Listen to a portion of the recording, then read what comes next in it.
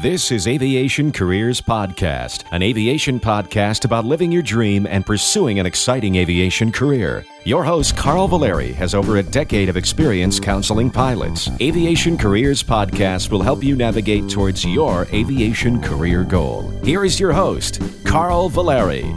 Welcome to the inspirational, informational, and transparent Aviation Careers Podcast. Today we answer your questions with co-host Justin Ash. Hey, don't forget, you can write in with any of your questions at feedback@aviationcareerspodcast.com. You know, we really only read the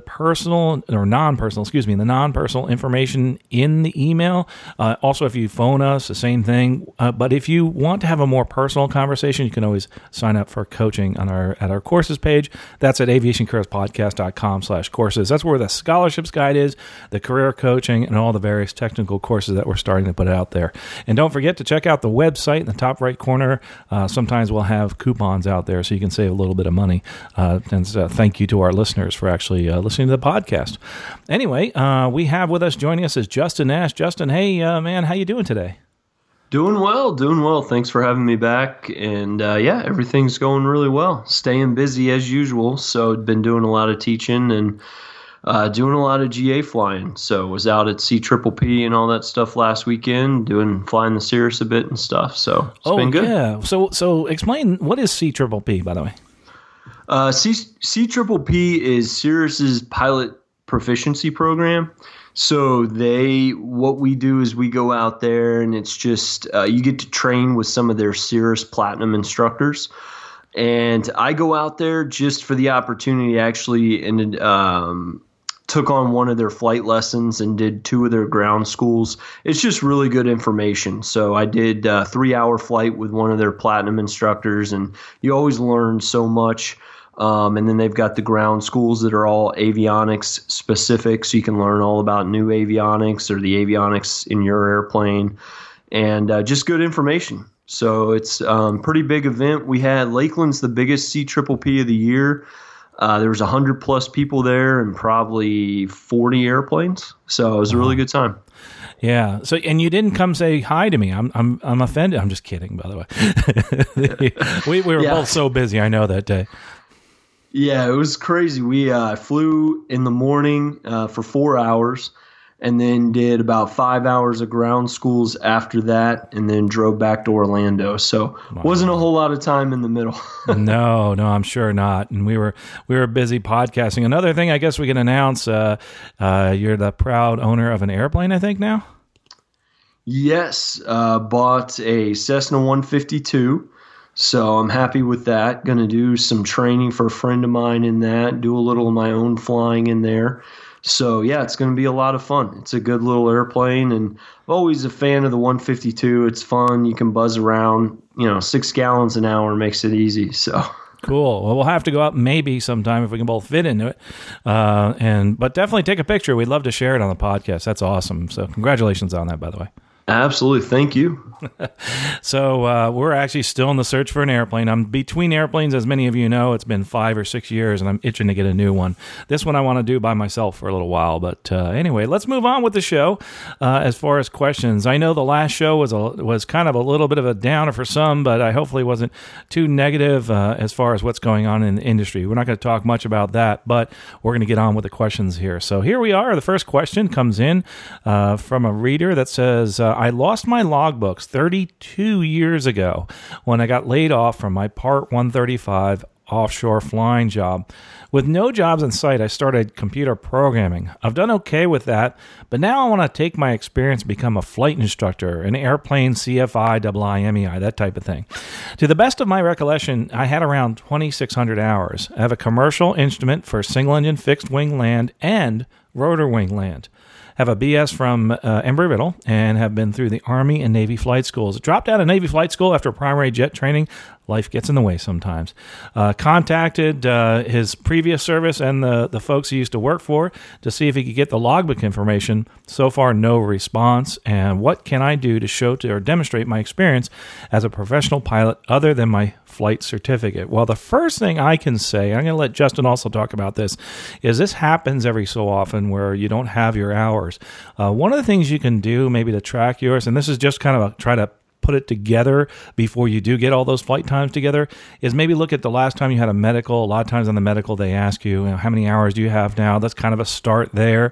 If there's anything anywhere that you have that shows maybe a past resume, look in your folders, etc. And I've done this myself, and see if you have some things that can demonstrate how many hours you have. Look towards those while you're waiting for the military or your last job to send you those hours. I know it might take you a little while, but it's obvious you have those ratings. You can tell the people you have a certain number of hours. You can get conditionally hired with not having your logbook, but they're going to want to see some of those logged hours some way, somehow. Some people I know have never had a formal logbook and actually have just printed off everything from the military and kind of given it to the future employer, said, here's my logbook. But Justin, I was wondering what your experience has been, and maybe in the training department where you are, if you've seen some of these things happen in the past with people that don't have quite the set logbook like a normal student would have, writing it down, and maybe they've lost it. Well, nowadays you see a lot of the electronic logbooks. I haven't seen too many issues. Usually once they get to us, they've got the logbooks in hand or they've rebuilt them. Mm-hmm. Somehow, if they've lost them previously, they'll say, okay, up until X year, this was my flight time. However, those logbooks were lost. This was verified through X source. And then they'll kind of continue on from there. So I have seen that, and it's not really, as long as there's a verifiable source, i.e. the military obviously is no problem at all. And then if you have an 8710 or something like that. But just try to rebuild them the best you can. I tell my students, until you get somewhere that's logging that you can have access to the times and it's pretty secure, I tell my students to submit an 8710 once a year, because an 8710 is a document you can get from the FAA, and you can actually send them in Oklahoma City a request for a copy of your flight hours and your last 8710 at any time, and that will legally serve as a logbook as well. So I'll tell people, especially now in the age of digital, if something were to happen, your computer crashed or something like that, and you lost everything, I'll tell people a lot of times, just fill out that 8710 once a year, fill it out real detailed with the hours, and submit it to the FAA, and they'll log all that stuff. I'm glad you said that, because one thing that I go over with all my coaching clients is I tell them to go get a copy of your records too. You can do that every so often. It's really easy to do, and there's a website for that, and I'll put the link. It's pretty easy. If you just go to faa.gov/pilots, you'll see all that information, and under the licenses and certificates, just tells you how to get a copy of your records, and it's really, really simple to do. That way you can, and that's a great suggestion, by the way. I was talking about the medical. That's one way, but this is a much better way. I like that idea. That was terrific. So I might put that in my next hat of tricks there. Usually I tell people just kind of make a photocopy of your logbook, place it somewhere, put it on the internet, that type of thing. I will say one thing, I switched over doing a manual logbook. I'm not so sure I'm going to keep doing that, to be honest with you. I didn't realize how hard it was to keep up with my flight time. I was like, I don't know about this anymore. I really want to do it, but I think what I'm going to do it just for general aviation. Because when you fly 20 hours in a week, it's really hard to put all those flights down. And I had no idea how much I was really flying until I started actually writing it in my logbook. Justin, do you do that? Yeah, I don't do the handwritten anymore. I'm with you. I tried that, and it just got to be too much. I actually use I use an electronic logbook, mm-hmm. and it's really easy. What I like about it is it's right there on my iPad when I fly. So each leg, when I get done, I just pop in the hours and off it goes. It takes about 30 seconds, and then I go, and and then that way it also keeps everything leg by leg. But that's how I do it. I do it while I'm flying, just leg by leg, just enter the time, and if I shot an approach or something like that, and then it's done. So, because it auto-fills a lot of it now. Yeah. It'll, keep track of the airplane and all that stuff, unless you have to do a plane swap. Then I have to reprogram the N number in there, so. Another thing too, someone told me the other day what they do is they ask their employer to print off the records for a year. Sometimes you have to pay for that if you use a third-party software, and I just started doing that this year. started paying for all my flight time to be printed out every year. So that might be another opportunity for you. But yes, that's one of all those ways are ways you can demonstrate your experience. They may at some point say, hey, listen, we need to see the rest of your logbooks. There's different things you can do legally that you can say, hey, listen, this is what I had, this is how many hours I had, and you can write that down and have it certified, etc. But the better way is, like you said, with the 8710 and get your different records too from the FAA, because a lot of times that'll be on there. So awesome information. Hopefully you finally get that information and get to move forward. I'm glad you're moving back into some flying after quite a few years in the computer field. Anyway, let's move on to the next question. Next question says, I enjoy listening to your podcast and additional insights you provide, even for career pilots. I've been working as a professional pilot since 2002. I took a 5-year hiatus and worked in software development and marketing, and recently returned to flying in the last year. My message is 2 topics. Have you considered making a podcast geared towards those pilots looking to come back into the occupation? I'd be happy to share my experience on this. And yes, we'd love to hear that. And we do talk about that quite a bit on the show, because a lot of people coming back to the back to the career field. That is honestly about 3/4 of my coaching is people coming back into the field after a long hiatus. So I can speak in general about those conversations I've had with all those people and all the different challenges. So yes, we will definitely put that together. And the second thing is, I listened to your podcast today when you had a bit of a difficult question with a listener waiting to find an instructing opportunity that would work around rotating 3 months of availability and non-availability. The one job I thought where this could work is flight safety or CAE. There might also be an option for the listener to get at least a partial help with their flight training costs as well on this route, and that's actually through one of the flight safety pay for hire flight instructors. He goes on again, thanks for the awesome work and what you do. And hey, thanks for that information as far as part-time instructing. There are some of those out there a lot of times in the simulators, yes, and it all depends on the situation. Like anything else in life, it can be done. It's just that for the most part, they're usually full-time positions with a rotation on and off. That's a little bit different. In other words, you're taking a hiatus for a little while and then coming back. Normally, what I hear from people is they'll do a rotation where it's a month on and they'll take a little while off and then a month, those type of things. They also have what's called adjunct positions at some of the airlines and also at some of these different sim centers. And I think, Justin, you could speak more towards that because you actually were an adjunct. So just refresh us as to how that worked for you and if you've seen this in any other cases. Yeah, the adjunct instructor position was at the airlines, and it was a 2-month rotation. So you did 2 months in the schoolhouse and then 2 months back on the line, 2 months in the schoolhouse, and so on. And it worked really well. I enjoyed it. It was a nice rotation. It was a very good blend of flying and schoolhouse. The airline did a good job of taking care of me when I was in the schoolhouse.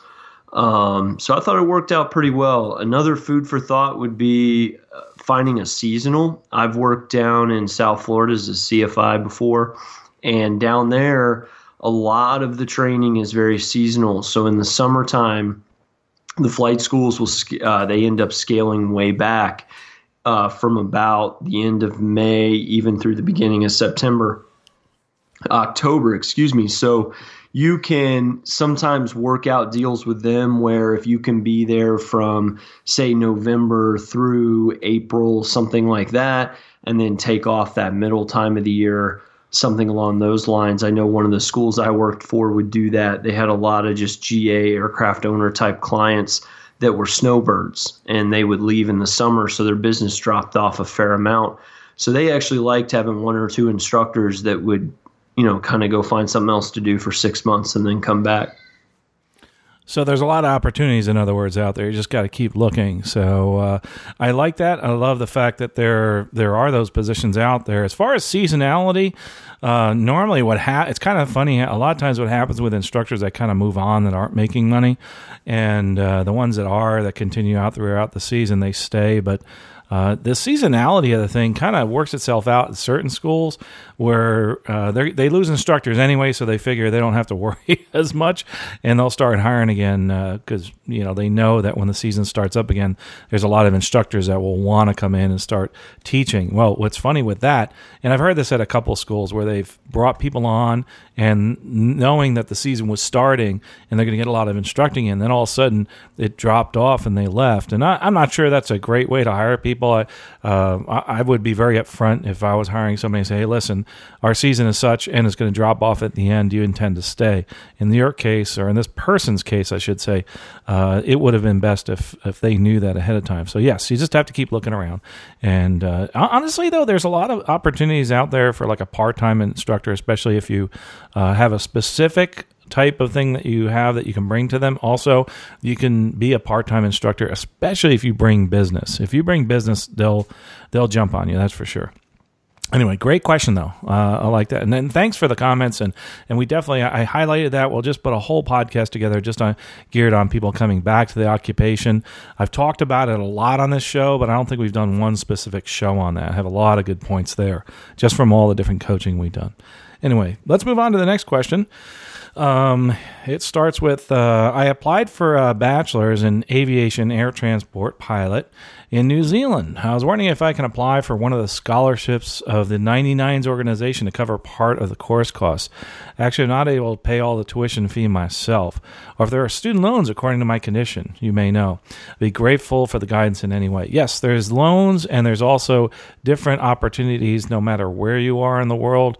99s is just one organization that's primarily here in the U.S. that we see the scholarships, but they do have international scholarships too, and by that meaning non-U.S., because obviously our podcast focus is primarily in the U.S., but there's tons of stuff out there. And again, most of it's here in the U.S., but you just have to kind of work with some of those, like WAI, Women in Aviation International. They call it that for a reason. They have different chapters throughout the world, and they work on scholarships throughout the world. So, yes, they're out there. As far as paying for your tuition, of course, through the actual university, you can speak with them. And if you're not eligible for those, then you have to go out, do the personal loans and that type of thing. As far as in New Zealand, I don't know specifics there other than certain things that I'm not sure it's not exactly the same as like in Australia, but it's very it's somewhat similar from what I've heard. But anyway, if you have that availability to talk to somebody in Women in Aviation or the 99s, they do have those international organizations. So does Aircraft Owners and Pilots Association International. There's many different organizations out there. So just keep looking. Hopefully that'll help out there. And Justin, did you have anything you wanted to add to that? No, you're the scholarship expert. I don't know nearly as much about that as you do. So I know there's a lot of opportunities out there, though. Just hunt them down, and especially nowadays with the demand for pilots. So. Yeah, there's even when knowing a lot about scholarships, there's so many more out there that we don't even know about because there's so many new ones every day. I tell you, here's a cool thing, by the way, just to add to that. We have seen people have had like $1 million in scholarships through their organization. The next year, I'll go to that organization and ask them for some of their scholarships so we can put them in the guide, and they'll say, oh, we're up to $2 million this year. That is so cool that just in that 1 year time, they've realized that, hey, they've been able to find people that can put scholarships in there. That you're actually really, really helping somebody. If you want to make a huge difference in aviation in someone's life, you might want to think about donating maybe next year to a charity that has a scholarship for a specific type of group that you're looking to help. Maybe it's somebody that's in a certain area like New Zealand, etc., or try to set up a scholarship along those lines. And if you're that type of person who wants to do that, I would highly recommend reaching out to these different organizations and start those scholarships. You can do a scholarship in your name. They will administer it for you. That's the beauty about it. People come to me all the time, ask me how to set up a scholarship. What I do is say, go to these organizations. They have everything nailed down tight. And that actually helps them too with their organization because they can bring more people in. So definitely look towards that. Anyway, next question is, comment says, hello, Carl, long-time listener, big fan, and first-time contacting. Thanks for the advice, effort, and information that you put into your podcast. It's been a huge source of encouragement and motivation. Just one question. I love one day to make a career jump into being a full-time commercial pilot. Currently an engineer with my bachelor's in civil engineering and slowly pursuing my private pilot license. For a long time now, I've considered pursuing a graduate education, which would definitely now be in something aviation or aeronautics related, but do not know if it's worth the $40,000 to $70,000 it'd take to complete it. Can you provide any advice as to the pros and cons related to having a master's degree for someone potentially seeking to follow in your footsteps? To give you some background, I'm 35 years old, married, 3 children, and I'm trying to make the most efficient use of my time in this stage in life. Thanks again for all you do. Well, I appreciate the question.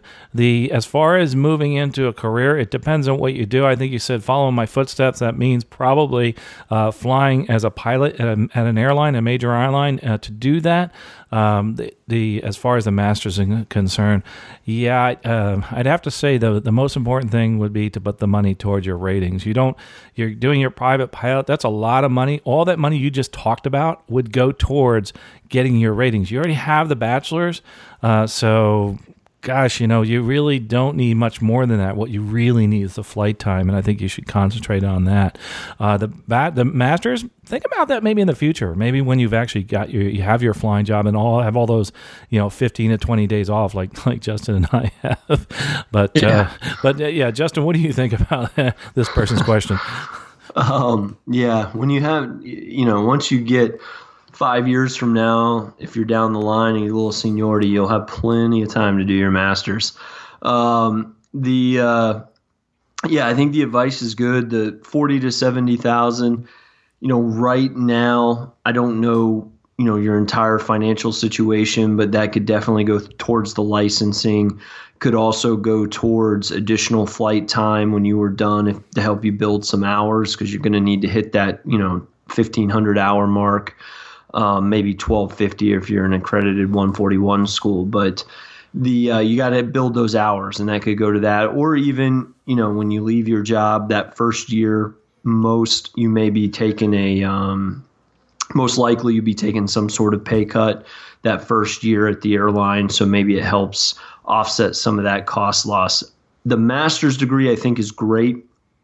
Where the master's degree, though, is going to help you as far as a pilot is if eventually you want to get into management. If you went to an airline and subsequently thought, okay, I'd like to do, courseware development, or I would like to be an instructor and maybe move into a fleet captain type position, which is the pilot that oversees fleets at different airlines and things like that. They a lot of times nowadays like to see master's degrees. So as you move up, if you have a management kind of mentality or you think that track would be for you, then the master's degree would definitely be useful. As strictly a line pilot, that bachelor's is what you need to anchor. Outside of that, it's, all you really need. You need the experience. You're better off spending that money getting the experience, flying, doing some different things. That would be my advice. So with that said, another thing just to add to that comment is, we really, to fly an airplane, it's just, all you need is a rating. You don't need to have a bachelor's, etc. Let's just look at the rating itself. The requirement to having a bachelor's is placed out there by the employer at the airlines. You do not need any of that. You absolutely must have your license to be able to fly an airplane. You can have 3 PhDs, but no license to fly an airplane. You still can't fly an airplane. So that's where I'd like you, just like he said, concentrate on that, and you'll have lots of time to do other things. I mean, look at me. I mean, I think I have like 10 days off right now. I'm really busy and I'm helping out. I do a lot of things with the team and I do a lot of volunteer work, but that's because that's what I want to do. You may want to put your time towards fulfilling that degree, but going back to the degree thing, I do know people that do this. You mentioned the 1250. Some people will go to a certified training program through the FAA, and those are like an associate's degree, and I'm not sure that's the route you want to go, but they'll wind up getting their associates or their bachelor's, another one, because of the fact that they get the reduced hours for the ATP. So now they don't need the 1,500 if they get their bachelor's in aerospace at a certain school. They only need 1,000, or if they get their associates, it's 1,250. And these are all, accredited 141 that are associated with a college, or go straight for the 1,500. For you, I think probably the most efficient would be to just get your hours and you have all the degrees, et cetera, and pursue possibly the flight instructor certificate. Because the 4-year degree, or excuse me, the bachelor's, I shouldn't call it a 4-year, the bachelor's degree would actually probably take you longer than it would to just go ahead and get the 1,500 hours. With that said, if you were starting out in life, I would say definitely look towards those programs. And it sounds like you want more of a master's anyway, from what I'm gleaning from your question here. So if that's what you want to do, then if you got your master's, say, in aerospace, it wouldn't really help you as far as getting those reduced ATP hours, that type of thing. But I like what you're thinking of. And that money, depending, like you said, with the financial situation, if that's all the money you have that you want to put towards your education, then yeah, just get your licenses. That's for sure.